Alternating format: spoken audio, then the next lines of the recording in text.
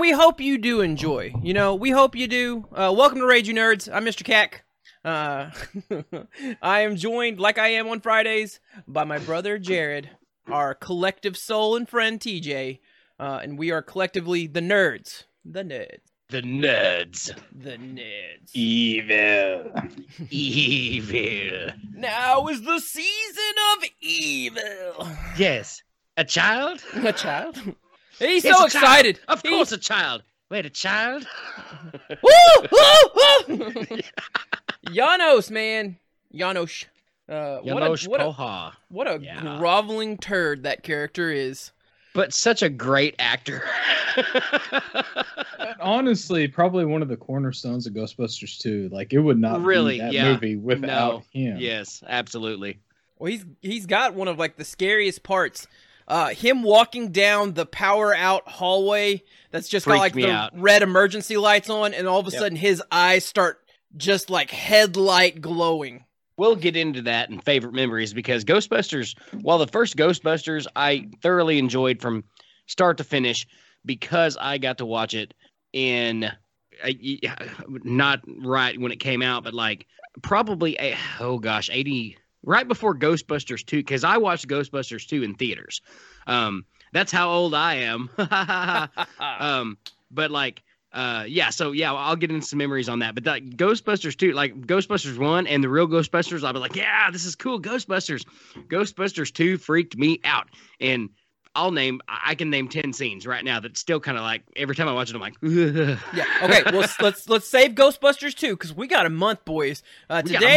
Today, our reminiscing on our fond memories and maybe our abuse of quotes that we happen to know by heart of the first Ghostbusters from 1984. Before I was alive, I was -3 when that movie came out, and yet here I am, obsessed with it. And we will discuss that. But we've also got some variety, so we're back to our variety streams. We'll be covering some topics. I am very interested to discuss Marvel's first sex scene. Now, I haven't seen it yet, but I will. I'm gonna go watch The Eternals this weekend. But we've got some other topics. There's more hashtag releasing cuts out there. There's just dogs and cats living together. It's mass hysteria, you know? We're all over the place. All right. What do you boys want to start with? Well, idle chit chat sounds fun, which I think we just did. Spirit, some people fear it. Some people fear it. Spirit, some people just won't go near it. Yeah, we're sorry. We're gonna kill you all with that, and we apologize. Yeah. November's gonna be rough if you don't like that song. Or I guess we're gonna have to take control. My kid brother was interested in one of those proton packs. A proton pack is not a toy. I guess he's right. we go. Well, hey, so right off the bat, TJ, unless you have any quarrels with this, I say we jump right into nerd headlines for this week. And go ahead and knock that out since I feel like we're going to have a lot Ghostbusters to talk about. So I think we get these headlines, we get these rolling and go from there. All right, let's do that then. And we got a big chunky one involving Superman. So we'll do that one a little bit later. So Marvel has its first sex scene. Well, the MCU. Now, if you've been a fan of the Netflix series of Marvel shows, those people are having a lot of sex. But apparently in the MCU theatrical release world, we finally have our first sex scene, and it will be in Marvel's Eternals, which if you go by Rotten Tomatoes, is the worst Marvel Cinematic Universe movie ever. So, who couldn't tell that just by the trailer and all the questions? So the sex scene, I think, probably has something to do with Marvel Superman and Green Lady. I'm going to be honest, I don't know any of the characters in the Eternals, nor do I have any fond connection to them, nor do I know their names. Like, one's like Icarus, there's like the Black Knight, like, that's gibberish to me. I've been watching the Doom Patrol, like, I can deal with, like, random obscure characters now, but, like, this grouping, there's just no emotional investment. We kind of crapped on the trailer, we've never got involved before. Followed by 15 seconds straight of us getting involved. It's just like, what? Why? Well, okay. All right. This movie. But apparently it's a big deal. There's sex. There's a twist in it, a twist, and then there's a cutscene at the end that will forever change your mind. So are y'all ready for some Marvel sex? Elser wants to know, boobies or nah? Probably nah, Elser. Unless it's a man's chest. We will get a lot of man chest in this, I imagine. Probably so. And I think, like, Marvel has been kind of pushing the envelope, kind of going more to that, adult and not getting away from the kid-related things. But, like, a lot of people that liked Marvel when they were kids are now adults watching this. So I kind of see where they're coming from on this. I don't know if it's the correct play or a good play even, but they're testing. I feel like this is a testing the waters kind of thing to see how it goes over. And based on Rotten Tomatoes, which we all know they're wrong, I feel like it's a testing the waters kind of thing. And I don't know if this is like, I don't know if this was intentionally, we're like, no, we got to have a sex scene. As so much as someone went like, why don't we try a sex scene and just see what the reaction is to see if we can do more sex scenes?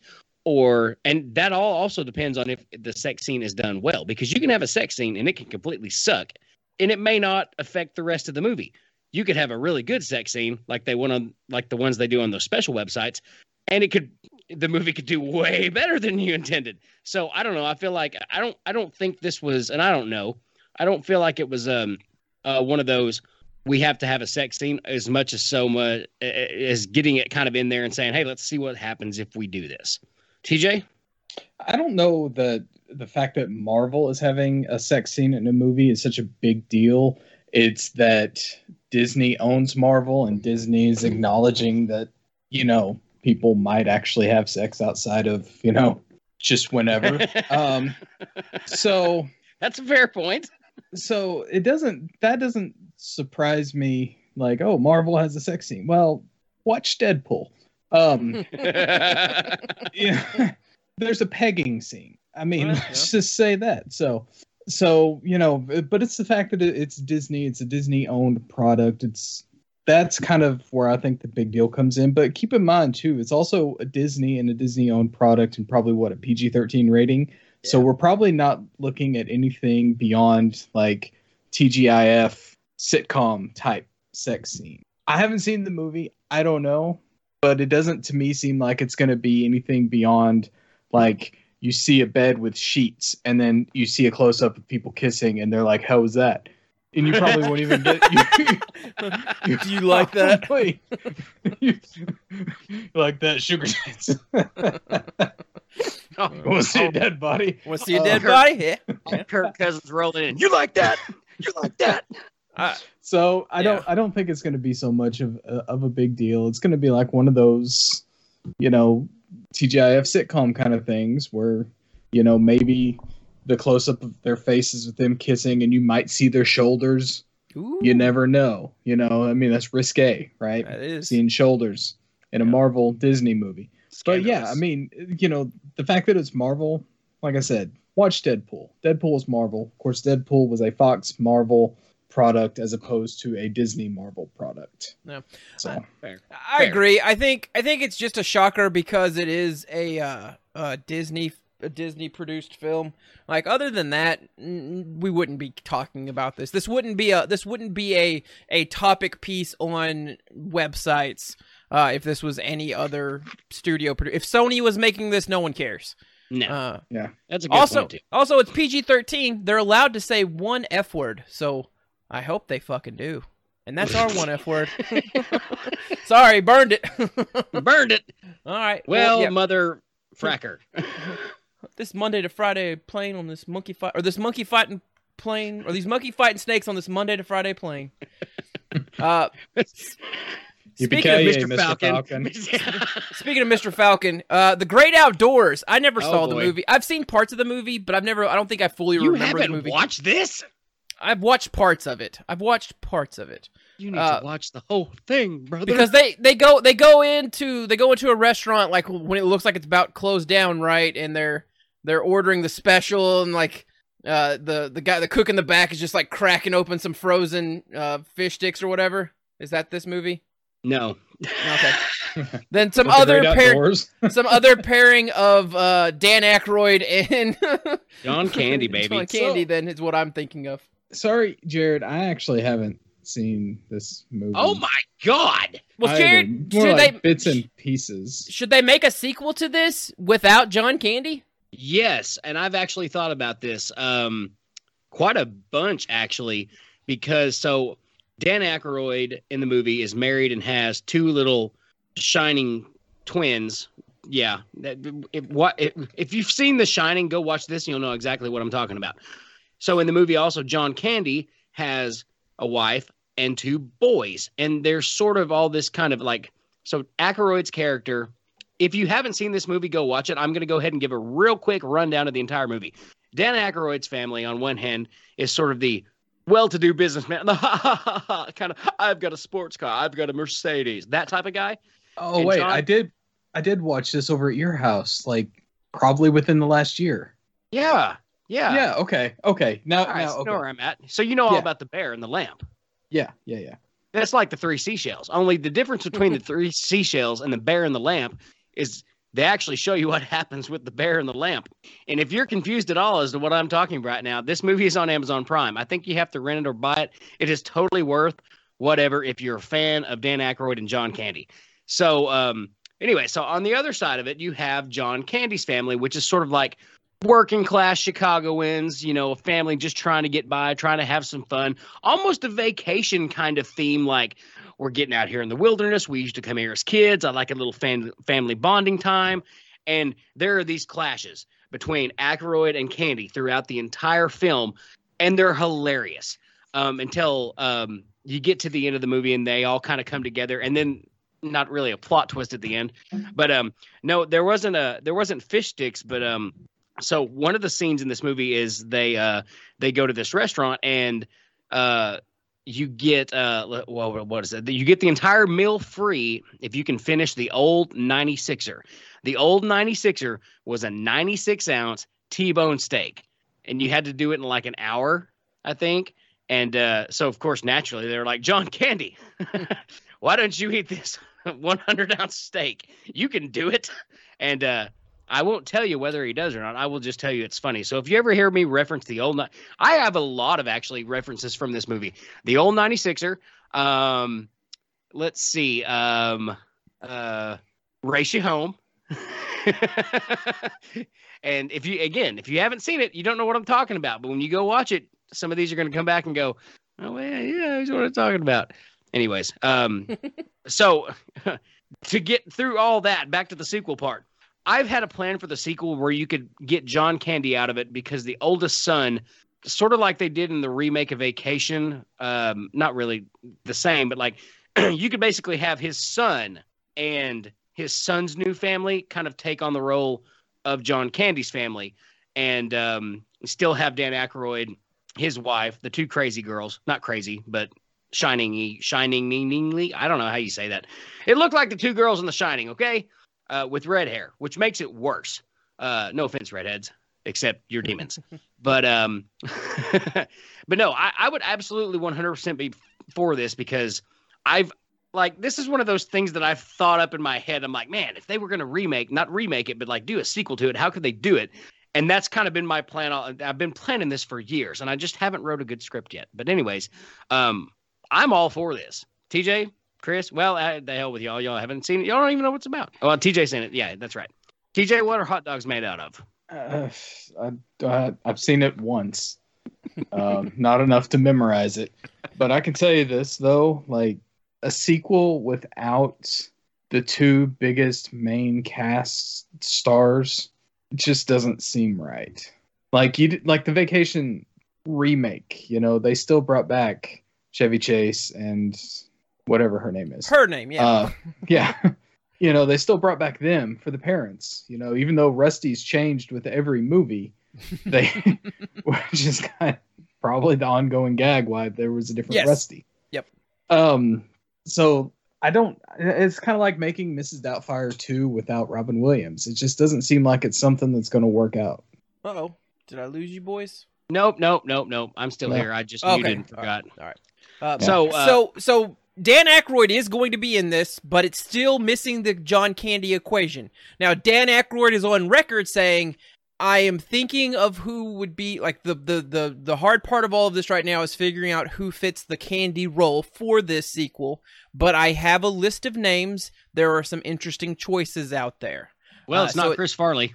Well, okay, yes. But it seems like he's excited about some names out there that could potentially be in it. And listen, if Jonah Hill's in it, I'm not going to freaking watch it. Listen, if Kevin Hart's in it, I'm not going to watch it either because I'm tired of Kevin Hart.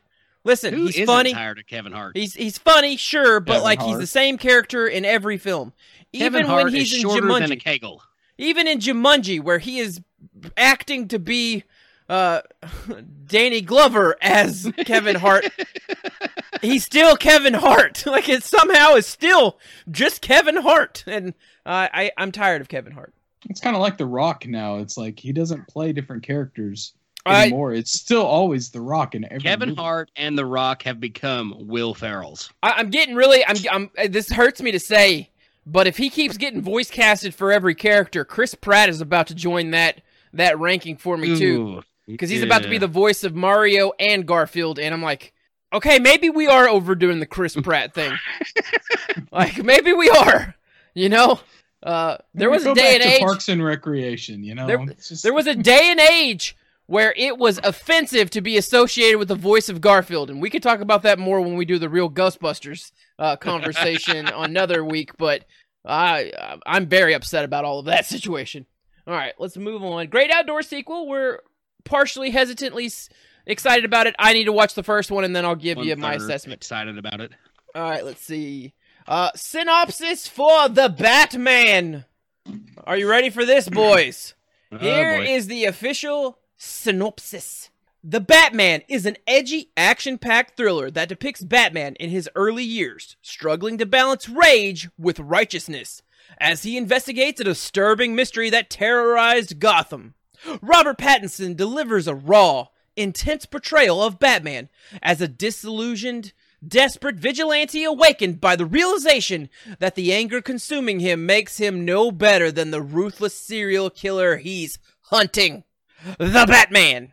TJ, you want to go first this time? As long as he doesn't sparkle in the light, then I'm fine with it. Whatever, fine. Yeah. It's another Batman movie, and official synopsises are usually not what it turns out to be. So, you know, they can throw all these words at us all they want. It's kind of like, I'm going to wait and see the movie before I make a judgment on it because it's Batman. Like, okay, I'm done. So I'm kind of different upon this, is because up until really, not the Dark Knight, but the first one, the Batman with Christian Bale, were really all three of those, but a lot of it with the first of the three, you never really get, like, they give you flashbacks of before Batman kind of thing. And so hearing that and seeing the trailer that I have, or the couple trailers that I have, I think that's kind of cool, because it gives one thing about Batman and everything prior to Christopher Nolan.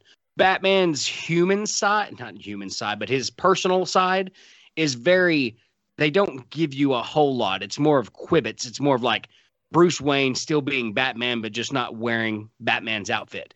With Nolan's version, you get more of what I'm supposed to be outside of Batman, which I think is interesting because, you know, you get Katie Holmes, you know, the mask is actually you, you're who this person is behind the mask, but who wears the mask is actually Bruce Wayne.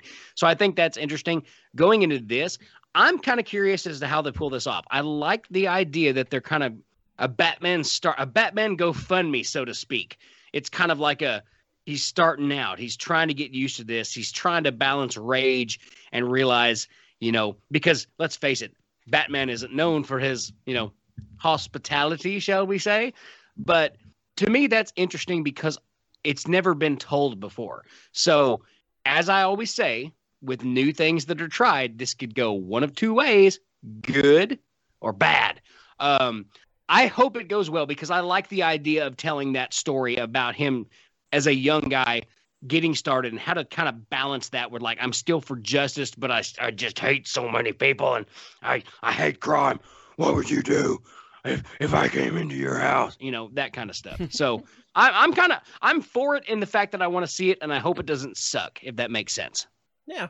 I just wish, like, listen, the studios, quit being so cute with shit. Just give us Batman Year One. Like, so many people have clamored for it. It's a highly popular arc in the comic book ethos. It was a very successful animated film within the DC collection. Like, we just want to see a young Batman. A Batman that doesn't quite have his stuff together, but is becoming the Batman. And, you know, he makes mistakes because he's inexperienced. And you can juxtapose that with Jim Gordon learning his way into Gotham and just kind of the crap and the muck that you have to swim through to be part of Gotham, the most corrupt place in all of the world. But yeah, I'm excited for it because it's the closest thing we'll probably ever get until some director's finally like, hey, you know what? Maybe we should just make that really popular comic. That's the thing that bothers me is they borrow elements from all the popular stories, but we must make it our own artistic vision. No, just give me the really popular story because it's really popular story. Like, that's all I want. I'm easy to please. You don't have to give me your vision, your artistic craft, your mastery. I don't care about your directorial lens. Give me Batman Year One. It's already there. I'll be amazed, you know, spruce up something, you know, you change little tweaks here and there, but whatever. I'm really excited to see Colin Farrell as the Penguin, though. I think that's going to be fun. That's delightful. I think he will be a delightful highlight. I think I don't think he's going to be prominently featured in this one, but because he's going to be a tie-through character that I think will be in the full trilogy, and we'll kind of see him worm his way to the top of villainy. I am very excited to see how that gets played out, and hopefully it does well. But it's Batman. I'm going to love it no matter what. It's just kind of where I'm at with life. There you go. Ayers cut! Go ahead, TJ. I was going to say, I just wish they would make the Batman movie where it actually shows Batman being the detective. He's supposed to be the world's greatest detective. And as opposed to every other movie where he's just automatically knows who the bad guy is and what they're doing and just can't stop them until the very end. So this seems to be... a lot of people, actors, the director himself, people associated with this, that this is supposed to be a return to the detective side of Batman, because that is one side that, yes, other people have noticed hasn't been brought up in the movies, really. So we're supposed to get that. We'll see if we do. Right now, based on the trailers, it's essentially Seven meets the Batman. So I can't wait to see how... Not Kevin Spacey, because he's a trash person with an awful gray poop soul. But someone that is the equivalent of Kevin Spacey's character in the Seven tells us what's in the box. What's in the box? What's in this box is David Ayers wants there to be a gosh dang Ayers cut released. Or Ayers cut? I believe it's Ayers. Put your hands up in the Ayers. He said, I put my life into Suicide Squad. I made something amazing. Sucked. I made something amazing. My cut is intricate and an emotional journey with some bad people who are shit on and discarded. A theme that resonates with my soul. The studio cut is not my movie. Read that again. That's not me saying this. This is a direct quote. And my cut is not the 10-week director's cut. It's a fully mature edit by Lee Smith, standing on the incredible work of John Gilroy. It's all Stephen Price's brilliant score with not a single radio song in the whole thing. It has traditional character arcs, amazing performances, a solid third act resolution, and a handful of people have seen it. He then also released a picture with Jared Leto's Joker in a scene that was not shown in the theatrical release that said, Jared Leto killed it, but no one knows. David Ayers is upset. He wants a gosh dang reckoning. Boys, do you want there to be a release the Ayers cut? I mean, it can't be any more craptastic than what it was. All you're going to get is more craptastic with more of this. No. You had your shot. And by the way, go on to do bigger and greater things. Move on. Get this one behind you. You fouled it up. Okay? You fouled it up. And that's fine. It's okay to fail. But just let it go, man. This was crap. It was all crap. No amount of fixing it can turn it away from being crap. Unpopular opinion, maybe. Move on to your next film. Go to the next film. Try doing a Batman one, maybe. No, don't do that. No. Do something like maybe synchronized swimming, perhaps. I don't know. Just it ain't gonna fix it. Release it. Don't release it. It's gonna be 3 hours or 4 hours of useless BSery. TJ, yes, maybe. No, am I off the beaten path here? Maybe. Perhaps. So, Suicide Squad, like Man of Steel, like Batman v Superman, all these movies came out in a time where WB just did not know how to make a superhero movie. So they did cuts, which is why we have the Snyder cut. You know, it's the original, essentially, cut of what, you know, the Justice League movie was supposed to be, which was way better than the theatrical. You know, WB had that habit of saying, you know what, go back, do reshoots, cut it down, do this, do that, do this, do that. And they didn't give the directors a lot of creative choice in the matter because reasons, I guess. If Ayers can find something like what Snyder did and maybe get the petitions and everything, you know what? I'm all for him releasing his version of the movie. I will watch it. Will it be better? I don't know. Will Jared Leto kill it as a Joker? Probably not. He was a shitty Joker. Nobody liked him as the Joker. But, you know, I mean, I'm all for the directors wanting to release their own cuts, especially whenever it's tied to a WB project and a WB DC project where you just know that the studio was overly involved with it. So, you know, I get what he's saying. Like, that wasn't his movie that was released in the theater. That wasn't Zack Snyder's movie that was released in the theater. So, yeah, I mean, I say, you know, let him do it. What's it going to hurt? It's going to be more revenue for the Suicide Squad movie and more revenue for WB. Plain and simple. To that note, TJ. Why don't they like money? To that note, TJ, when asked, Chair and CEO of Warner Brothers Media Studio and Networks Group told Variety back in March, we won't be developing David Ayer's cut of Suicide Squad. Yeah. To which this article says, calls for the release of Ayer's cut, however, continue. Do you think, I find it fascinating. And I mean, I guess they did this with Snyder Cut too. It took them like 4 years to finally get beaten down to accept releasing Snyder's Cut.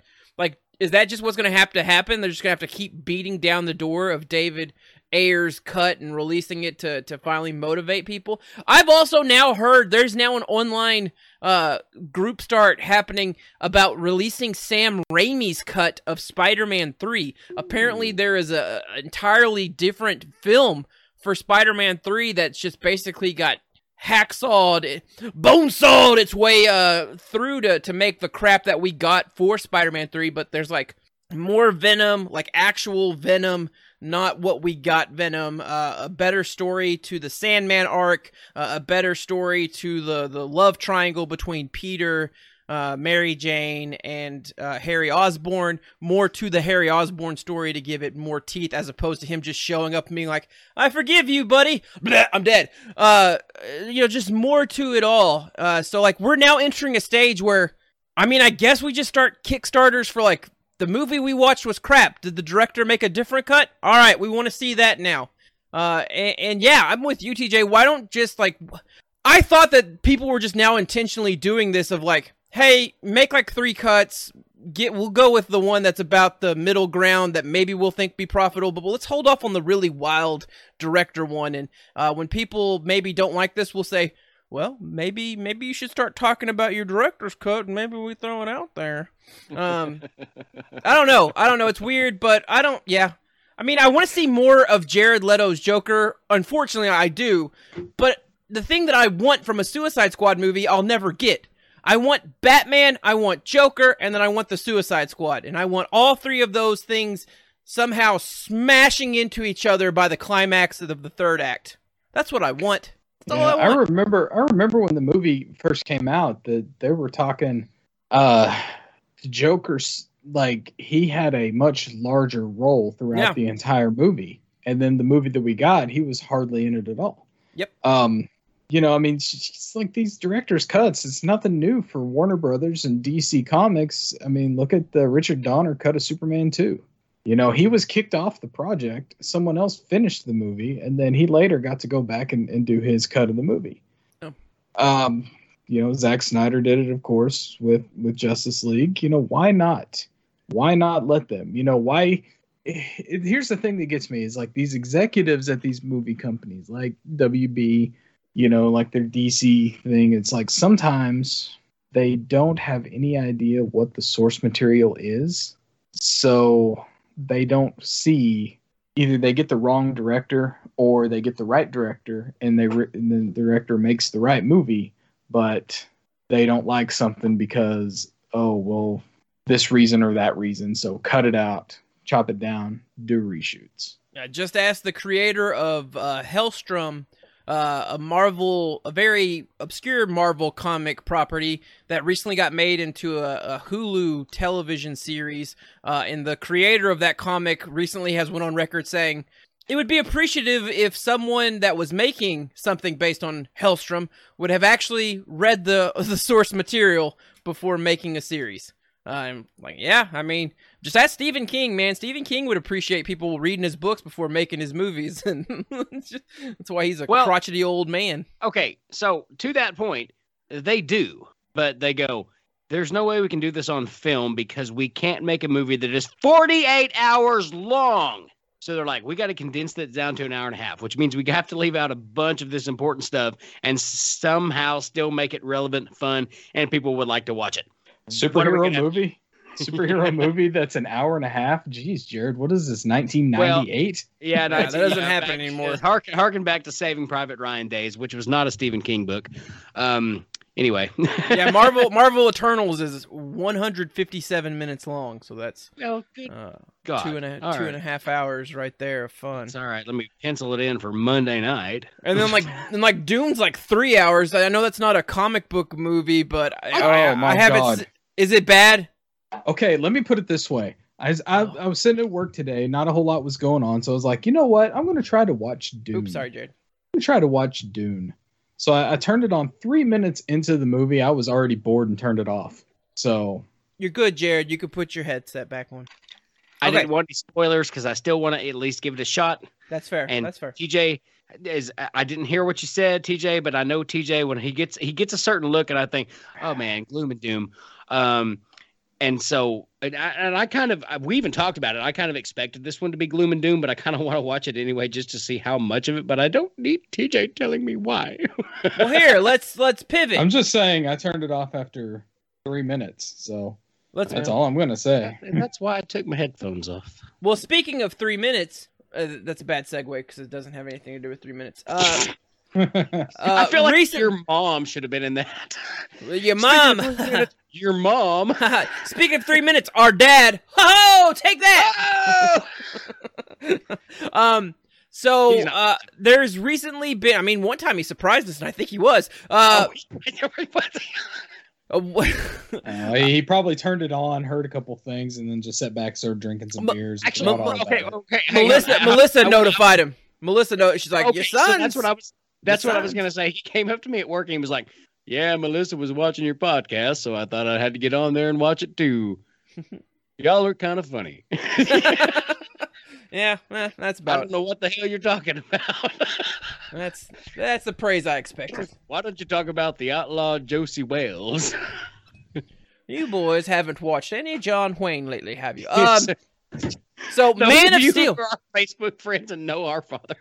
You'll get that. The rest of you, it's fun. The rest of you, forget about it. Man of Steel. There was an online Twitter apparently exploded with cries for and questions to this. Is Man of Steel 1 the best Superman movie? And then people took it a step further and have said that Man of Steel is the best comic book movie. Do you agree with either of those statements? And if not, which is the best Superman movie? I don't want to get into the best comic book movie because we will all have different taste and it's going to be a Batman movie. But all right, TJ. Oh wow. Starting off with me, is Man of Steel the best Superman movie? Visually, with special effects, sure. Story-wise, oh hell no. Superman 2, best Superman movie. All right. The original, yeah, I mean, just the Christopher Reeve Superman movies. It's like that's kind of the, you know, what you compare all the DC movies and the comic book movies and everything to. Is that really kind of started? That's just what I grew up on. That's what I started watching. I mean, visually, like the special effects, everything that goes on in Man of Steel are great, but there's a lot of things that are just weird. Like, yeah. I mean, I'm trying to find a way. I'm trying to think of what it was that just kind of threw me off. Was just like Zod, and then their ship like not having Earth's atmosphere and them not being able to breathe on Earth's atmosphere, but then suddenly, like after 3 minutes, being like, "Oh yeah, now I can breathe and I have powers." Where like Superman, it shows him as a kid. That's another thing. It shows Superman more as a kid growing up, but it's still. And Jonathan Kent, man, it's not, you know, basically like Superman, don't do anything. You know, you have all these powers. You should never use them to help people. With great power comes not doing a damn thing, son. Yeah. So like storytelling wise, like I think Superman 2 is the best Superman movie. Gerard. Well, for once, I'm gonna pull a TJ here. So hang on, wait, let me. All right, ask me again, Kak. Jared, is Man of Steel the best Superman comic movie? Yeah, no, I agree with TJ. literally word for word what he said. I get that. The visual effects are stunning, but like think of where we've come from since the first Superman, which was what, 78, 79? And Superman 2 just had the greatest story, again, next to New Nightmare, my favorite film. But like the story in Superman 2 was like everything was there. It had all the elements of like even where he turns human and then bamboozled. Did he freeze? Uh-oh. Am I done? Oh, there Am I is. here? You're back. What happened? You froze. Last thing you heard. Bamboos. Bamboo. Is a bamboo is a French word. You see it and they say it in France. I'm thinking you were saying bamboozled, but we just got bamboozed. What? Which is what I am right now. Bamboozed.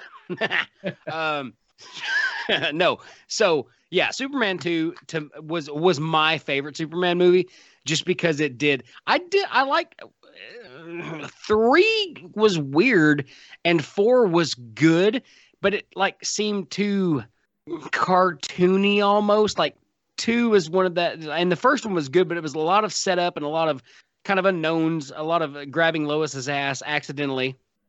Well, that wasn't her. That wasn't her ass. Oh no, it wasn't. It was her opposite ass. I believe in England they call it a fanny. A fanny. She was grabbed by the fanny. So yeah, no, I agree with TJ literally with everything he said, which doesn't happen very often. Yeah. So, but the real question here, show leader, mentor of ours, what do you think? I mean, Man of Steel has the hairiest Superman I've ever seen, right? True. Like there was like that hair is a nice. point. There was like a point of contention of like Superman shouldn't have no gosh dang chest hair and pubic hair. He's a clean, smooth alien boy that's fighting the world for America. I just wasn't a big fan of Man of Steel. It didn't capture my attention. I didn't like the way the story paced. I thought it was weird that it eventually became I mean, it makes sense, right? That alien plant or an alien culture that basically got wiped out wants to eventually get to we must procreate. But their thing was like, we must F the earth to procreate. And it's like, well, I guess, but like, I don't care about that story. I want General Zod to try to rule us. Like, I don't care about this fertility clinic apart. Like, I don't like, that's not what I want. That's not what I care about. Give me Brainiac.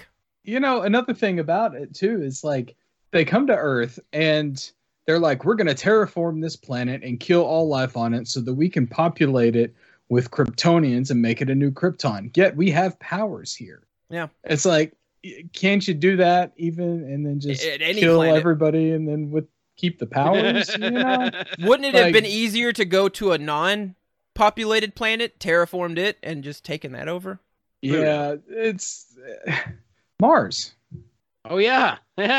Wait, Mars at the time of the Expanse, or Mars now? They need to go through the rings, man. They need to go through the rings. Oh, that's right.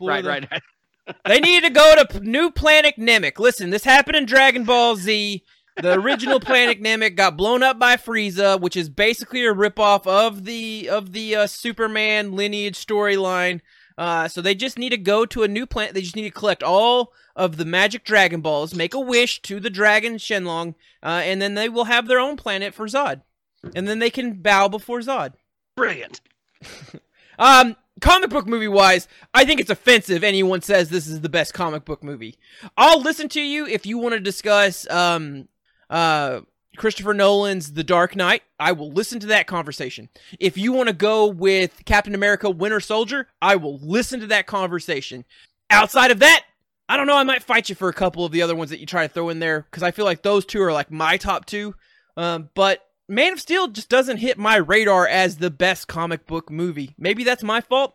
I think the best Superman movie is the movie that didn't get made, starring a long-haired Nicolas Cage. Until that movie's made, until we release the Cage cut, I'll never be satisfied. That's fair. All right.